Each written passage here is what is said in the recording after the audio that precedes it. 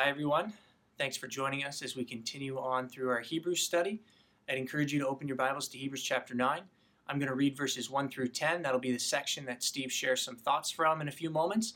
So I'd encourage you to open your Bibles as I read. Hebrews chapter 9, beginning in verse 1. Now, the first covenant had regulations for worship and also an earthly sanctuary. A tabernacle was set up. In its first room were the lampstand and the table with its consecrated bread. This was called the holy place. Behind the second curtain was a room called the most holy place, which had the golden altar of incense and the gold-covered ark of the covenant. This ark contained the gold jar of manna, Aaron's staff that had budded, and the stone tablets of the covenant. Above the ark were the cherubim of the glory, overshadowing the atonement cover. But we cannot discuss these things in detail now. When everything had been arranged like this, the priests entered regularly into the outer room to carry on their ministry. But only the high priest entered the inner room, and that only once a year, and never without blood, which he offered for himself and for the sins the people had committed in ignorance. The Holy Spirit was showing by this that the way into the most holy place had not yet been disclosed as long as the first tabernacle was still functioning. This is an illustration for the present time, indicating that the gifts and sacrifices being offered were not able to clear the conscience of the worshiper. They are only a matter of food and drink and various ceremonial washings, external regulations applying until the time of the new order. Well, may the Lord bless the reading of his word, and may the Lord bless you as we work through this passage. Now, the passage that Jake read just before, Hebrews 9, 1 through 10, actually assumes a lot of familiarity with the tabernacle. And so one of the things that we're going to do this morning, actually, is a little bit different. I'm going to take us back to the book of Exodus, and we're going to take some time to consider the tabernacle as a whole, as well as some of the sort of accoutrements inside of it, and try to determine a little bit about why is the tabernacle so significant. I mean, the author of Hebrews, of course, here in the 9th chapter, is looking at various things like the lampstand, the consecrated bread, the most holy place, the golden altar of incense, the gold-covered ark of the covenant, the gold jar of manna, Aaron's staff that's budded, the stone tablets of the covenant, the ark with the cherubim of the glory. And he mentions all of these things, and he stops and he says, now, we don't have time to talk about this right now. Which means, of course, that he could have, actually. He's given so much thought. By this time, we've seen that thought demonstrated in terms of how much thought and attention he had paid to the details of the Old Testament. He's able to bring out all kinds of biblical theological lessons from antecedent material in Scripture. And so when he says, listen, we cannot discuss these things in detail now, you know that he was able to do so. Which means, by the Holy Spirit, it's worth our time to stop and consider some of these things. What is the significance, biblically and theologically, to these items that he mentions? And he goes on, of course, again to talk about the high priest, or the priests going in once a year, never without blood, how they served in the tabernacle, how the high priest only could go into the Holy of Holy Place every year, and how the Holy Spirit was showing that as long as this old covenant system remained in practice and in force, the way to God's presence had not yet been open. The consciences of the worshipers were not yet cleared because the sacrifices had to be offered again and again and again. And so those sacrifices were a continual reminder that the way to God is still closed because of human sin. These things are only a matter of food and drink and ceremonial washings. Verse 10 says they were external regulations applying until the time of the new order. And so they were in force. They were supposed to be obeyed for the time that God had established them to sort of persist in and through. But when the new order comes, when the change in law occurs, when the new covenant is here through the blood of Christ, when the new high priest is here, the one in the order of Melchizedek, now it's time to set these things aside, not because they're useless, but because they've fulfilled their purpose. They functioned for a time, and now that time is done because the fulfillment in Christ has arrived. This morning, then, what I want to do is spend just a little bit of time thinking about the Exodus and the tabernacle together, because that's the sort of the thought theological context that our author of Hebrews is drawing on. Steph has put together some PowerPoint slides for me. I provided the content, and she made them look good.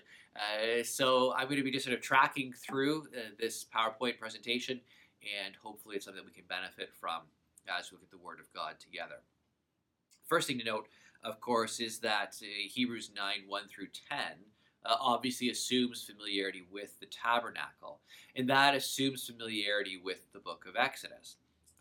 The last half of Exodus, of course, is really focusing on the tabernacle. That's a lot of space, chapters 25 through 40. There's a lot of repetition. Repetition highlights its importance.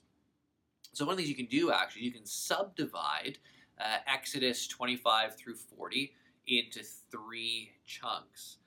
The first is chapters 25 through 31. The second is chapters 32 through 34. And then the third is chapters 35 through 40. Now, the reason that this is done, we'll see in a little bit.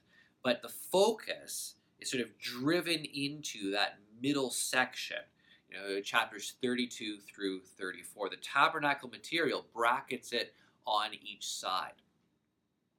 Now, you'll notice, if you pay careful attention to when the tabernacle instructions are given, when God gives the instructions to Moses about how the tabernacle is to be built, there are 7 sections, and each one is introduced with, "Then the Lord said." Then the Lord said. So Exodus 25:1, Exodus 30:11, Exodus 30:17, Exodus 30:22, Exodus 30:34, Exodus 31:1, and Exodus 31:12. All says, "Then the Lord said." Now, this is obviously mirroring the 7 speeches of God in Genesis 1:3 through 2:4. That is, the building of the tabernacle mirrors, it's symmetrical with God's creation week. God's speech begins a new creative pattern, a new creative work every time. He begins a new day of creation in Genesis 1. So it's this creation week pattern that's sort of being recapitulated, and that is, this creation week pattern is being gone over again. It's being represented in the building of the tabernacle. It's God's speech, of course, in Genesis 1 that makes the world, that creates life. And it's God's speech in Exodus, mirroring creation life, that provides for the making of the tabernacle and the saving of human life in a redemptive pattern. But if you work through the text carefully, in terms of tabernacle and later temple, it's very, very clear that the tabernacle and the temple sort of represent creation and Eden. It's temple restored. It's access to God again after the sin of Adam and Eve being driven out of the garden. But the 6th time that God speaks to Moses, he says this. Then the Lord said to Moses, "See, I have chosen Bezalel, son of Uri, the son of Hur, of the tribe of Judah, and I have filled him with the Spirit of God, with wisdom, with understanding, with knowledge, and with all kinds of skills, to make artistic designs for work in gold, silver, and bronze, to cut and set stones, to work in wood, and to engage in all kinds of crafts. Moreover, I have appointed Aholiab, son of Ahishamach, of the tribe of Dan, to help him. Also, I have given ability to all the skilled workers to make everything I have commanded you.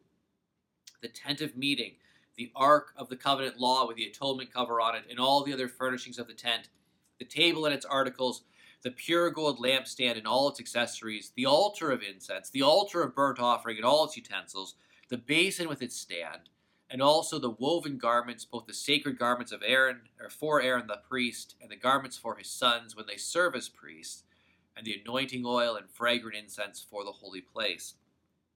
They are to make them just as I commanded you.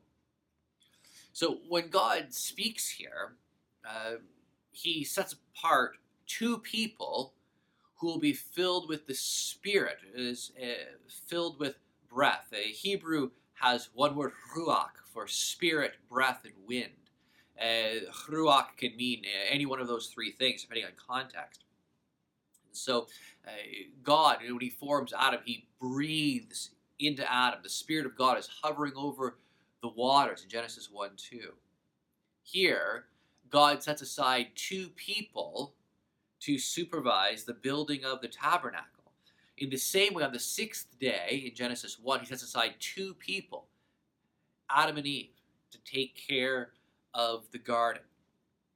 The seventh time God speaks in Exodus, he says, "Then the Lord said to Moses, say to the Israelites, you must observe my Sabbaths. This will be a sign between me and you for the generations to come, so you may know that I am the Lord who makes you holy. Observe the Sabbath, because it is holy to you. Anyone who desecrates it is to be put to death. Those who do any work on that day must be cut off from their people. For 6 days work is to be done, but the seventh day is a day of Sabbath rest, holy to the Lord. Whoever does any work on the Sabbath day is to be put to death. The Israelites are to observe the Sabbath, celebrating it for the generations to come as a lasting covenant. It will be a sign between me and the Israelites forever, for in 6 days the Lord made the heavens and the earth, and on the seventh day he rested and was refreshed."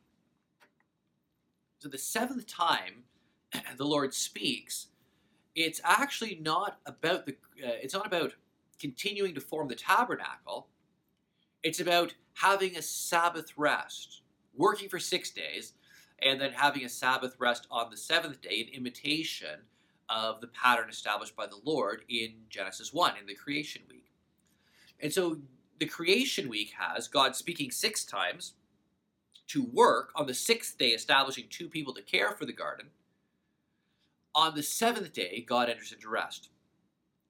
The tabernacle, 6 times God speaks in terms of building instruction. The 6th time sets apart two people by the Spirit to take care of the tabernacle and to supervise its building. The 7th time God speaks, it's all about Sabbath rest.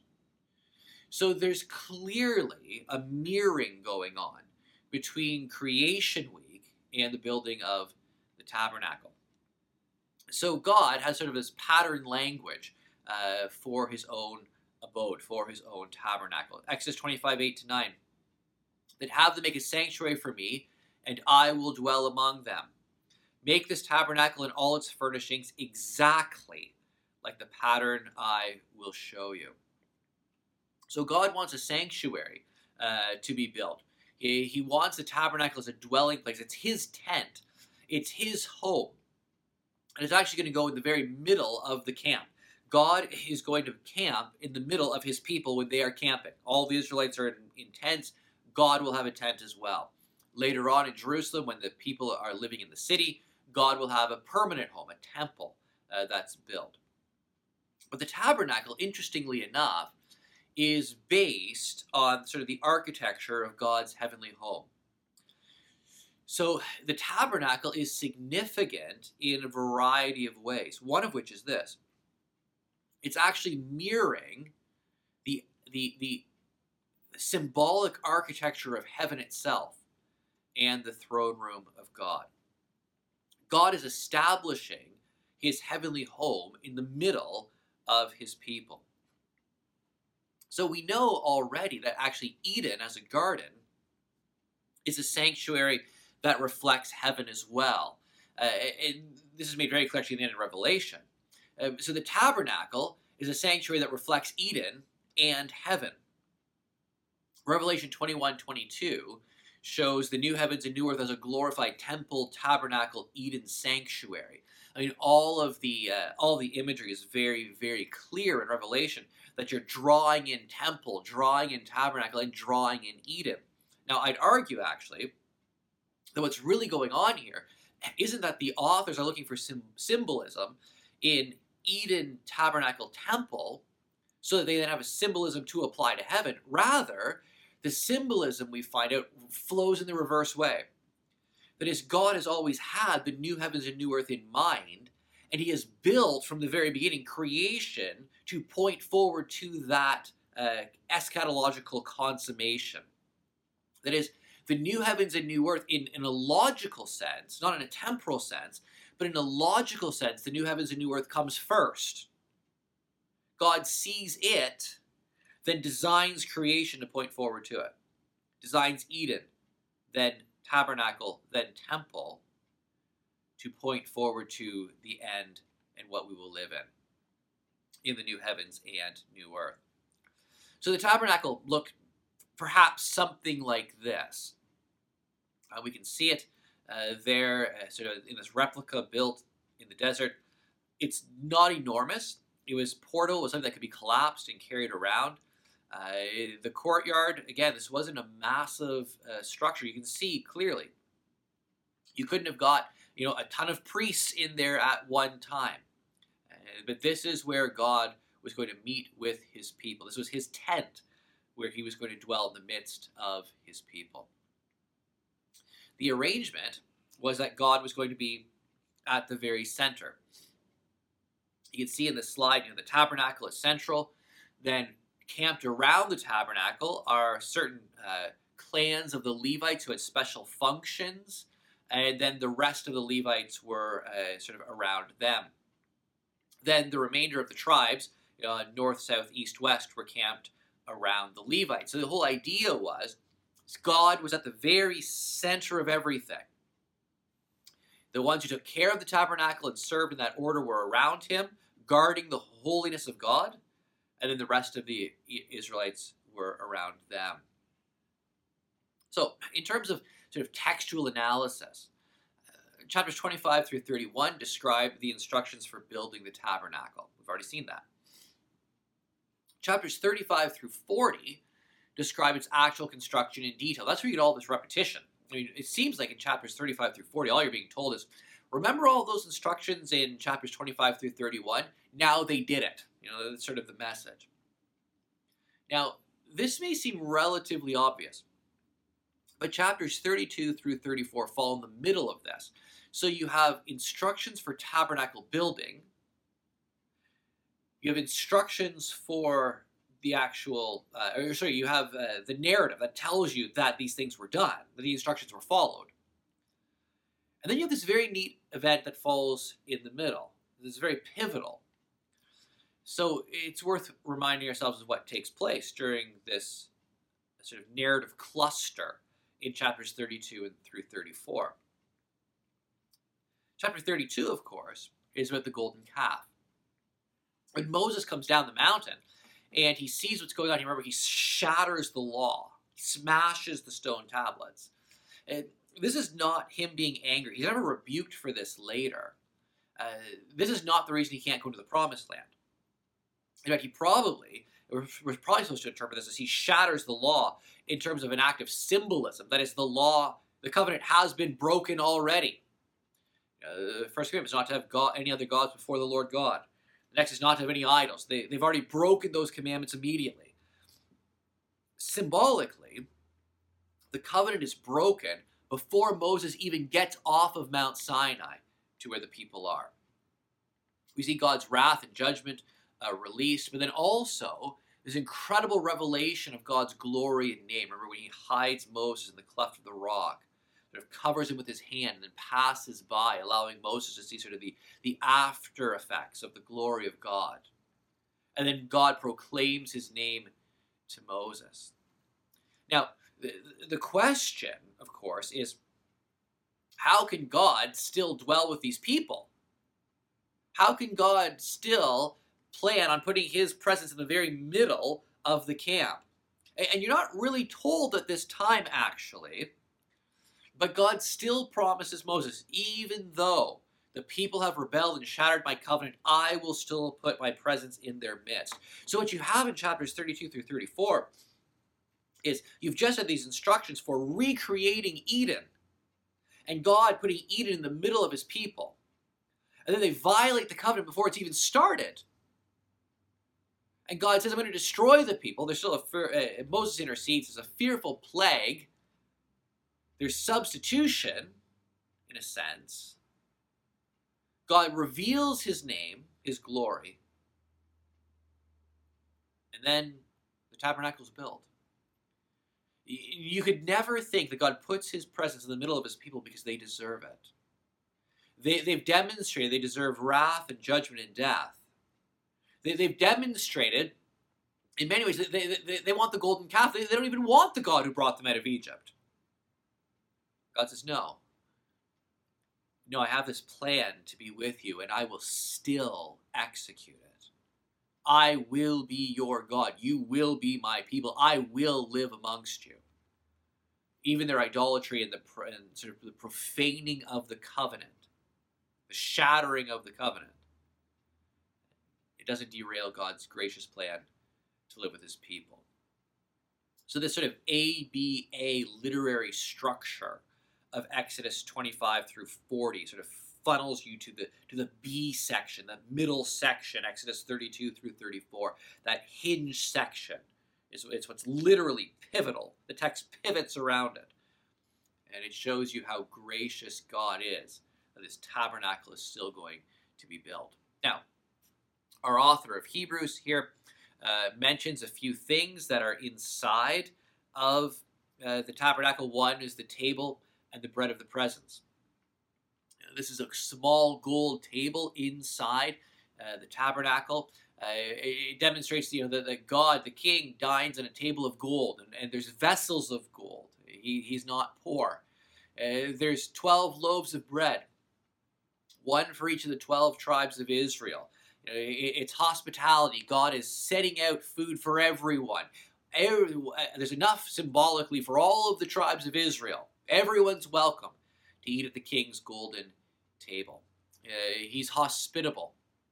He welcomes his people in. And remember, you always remember, these are the same people who violated the covenant in Exodus 32 through 34. You're supposed to keep that continually in mind. Then you have the lampstand. If you remember that picture of the tabernacle was very dark. There's no windows. And so, if you've ever been camping, obviously a lot of our tents are so light today in terms of material that when the sun shines on them, they can heat up very quickly inside. But there's also enough sort of transparency in terms of light coming in that you can see during the day. But you have thick cloth, sort of thick fabric that's used in the tabernacle construction. And so you go inside, and it's almost like, it's kind of like, crawling headfirst into a sleeping bag. You just can't see very much at all. So the lampstand actually has a very practical function of providing light. It also burned oil. And one of the things that we actually don't understand living this side of Edison is we don't understand how much of a pain it was for people, even if they had good processed oil for oil burning lamps and candles. It was actually enormously difficult for a lot of people to afford oil and candles. In fact, if you track back about 500 years and look at sort of per capita costs for a person in terms of their daily wage, how much a candle would cost, it's unbelievable. And so nobody in the ancient world burned oil gratuitously. No one would. And so you didn't ever, even if you had the option of lighting a lamp, you would never do that unless you were home. The lampstand is to be kept burning all the time. That is, it's symbolically showing you the King is always in residence. The King is always home. It was kept burning 24 hours a day to show that the King was always there and always awake. He who watches over Israel, Psalm 121, will neither slumber nor sleep. You turned off your lamp. You blew out the candle, to be anachronistic, when you went to bed. The Lord, the King, never goes to bed. He is Yahweh, the Lord is always home.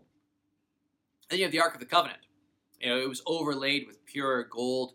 The cherubim symbolizing holiness and death. God sort of stood on top, or was seated on this mercy seat as his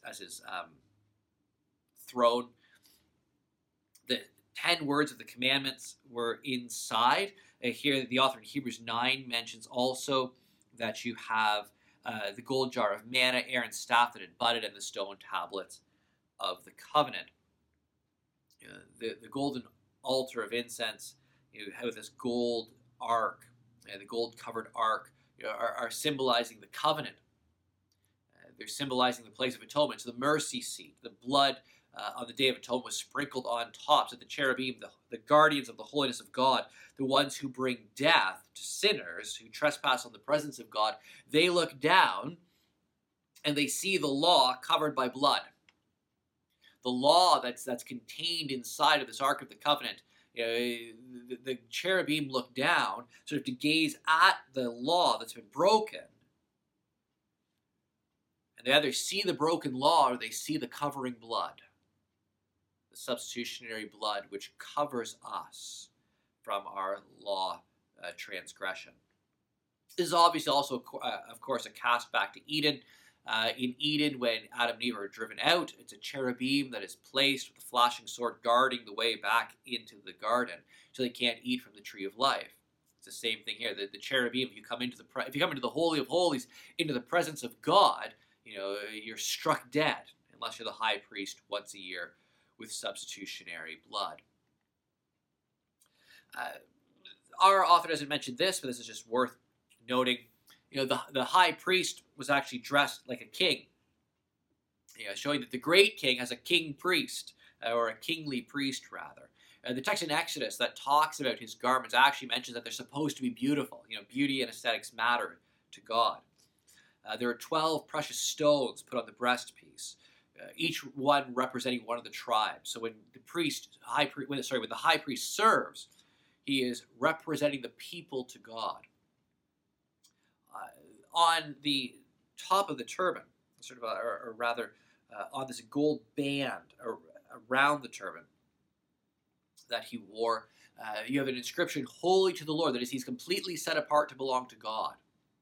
This is the most important feature of the high priest. He was reserved for God. One of the amazing things, though, in the prophet Zechariah is we're told that eventually, "Holy to the Lord" is going to be inscribed sort of on the hooves of horses and on cooking utensils and pots. The amazing thing is that the idea is this: in the age to come, the most common things are going to be as holy to God as the most high priest is. You couldn't imagine that. The horses, the hooves of horses, are going to be as holy and as reserved and set apart to God as the high priest of Israel. Then in Exodus 40, God moves in. Then the cloud covered the tent of meeting, and the glory of the Lord filled the tabernacle. Moses could not enter the tent of meeting because the cloud had settled on it. That's the Shekinah glory cloud of God. And the glory of the Lord filled the tabernacle. In all the travels of the Israelites, whenever the cloud lifted from above the tabernacle, they would set out. But if the cloud did not lift, they did not set out until the day it lifted. So the cloud of the Lord was over the tabernacle by day, and the fire was in the cloud by night, in the sight of all the Israelites during all their travels. So at the end of Exodus 40, what you find is this plan of God in Exodus 25, this covenant plan of tabernacle presence, potentially disrupted by the sin of the people and covenant breaking in Exodus 32. But then God still reveals his name to Moses. Then the tabernacle is constructed. And then climactically at the end of Exodus, God moves in. God takes up residence in the middle of his people. But the major question is this, how can a holy God live in the midst of such a rebellious and unholy people? How is that possible? He can't just ignore their sin. The answer, of course, is that in grace and mercy, God provides atonement. Now, it's also worth saying in terms of the Pentateuch structure, that Leviticus comes immediately at the end of Exodus, and you know this, of course. But Leviticus is all about sacrifice and cleansing and holiness. It contains what sometimes referred to as the holiness code. How do you live in a way which is pleasing to God? And so Exodus, God moves in to the middle of his people, and then immediately Leviticus starts telling you, now listen, God lives amongst us, but this is how we need to live. This is what it means to be a holy people, living around a holy God. So Leviticus, in terms of Old Covenant era, gives instructions for holy living. Now, ultimately, though, it's not the holy living or the obedience to Leviticus, the Levitical code, that allows God to have fellowship with his people. Every element in the Old Covenant, in this tabernacle system, as our author of Hebrews tells us in these verses, every element, from the atonement cover to the bread, to the light, to the basin for washing and becoming clean, altar for sacrifice, it all points to Jesus. John's gospel actually unfolds a lot of these images in the statements of Jesus. He's the bread from heaven. He's the light of the world. You start working through all the things that Jesus says, you need to find out that Jesus is intentionally and consciously fulfilling tabernacle, temple, priesthood, sacrifice. John 1:14 says this, "The Word became flesh and made his dwelling among us. We have seen his glory, the glory of the one and only Son, who came from the Father, full of grace and truth." He made his dwelling among us in John 1:14 is literally tabernacled or set up his tent. Jesus tabernacled among us. That is, he was right in the middle of us. He's the fulfillment of tabernacle. Glory. We have seen his glory. That's the glory that fills the tabernacle at the end of Exodus, the very glory of God. And then he is full of grace and truth. Grace and truth is God's self-description in Exodus 34:6, translated from the Hebrew often as love and faithfulness, chesed and emet. It's a gracious love, and faithfulness sort of refers to truthfulness in the sense of if something is faithful, if you can have faith in something, you can count on it. You can count on its reliability, which is sort of another approximation actually of its truthfulness, its trustworthiness. And so grace and truth, he's full of grace and truth, is a reminder of chesed and emet. That is, the Son actually is the one who bears the name of God revealed in Exodus 34:6. So to the question, how can a holy God live in the midst of a sinful people? The ultimate answer is this. It's because the incarnate Word, Jesus, is the fulfillment not only of the individual items in the tabernacle, he's the fulfillment of the tabernacle system itself, including priesthood, including sacrifice, including atonement. Jesus is the tabernacle, the place where God takes away our sin. So like Hebrews 9:11 will start out by saying, but when Christ came as high priest, this was the old system. The old system had glory in a sense, but the old system pointed forward to Jesus. And it's only in Jesus that these questions are resolved. It's only in Jesus that we find how it is exactly that a holy God can live amongst a holy people. These things applied for a time. They were pointing forward prophetically to the coming of Jesus. And now that these things are here, now that Jesus has come and the new covenant era is inaugurated, as Hebrews 8 is about, now that Christ is here, these good things, these fulfillment things are here. The tabernacle system is set aside because the Word has tabernacled amongst us. He is full of grace and truth. And when we see him, we see the glory of God and receive all the blessings of promises that he has come to give us. Well, may God help us. May God help us to see, sort of the glory of the new tabernacle in its fulfillment in Jesus Christ. May God bless you.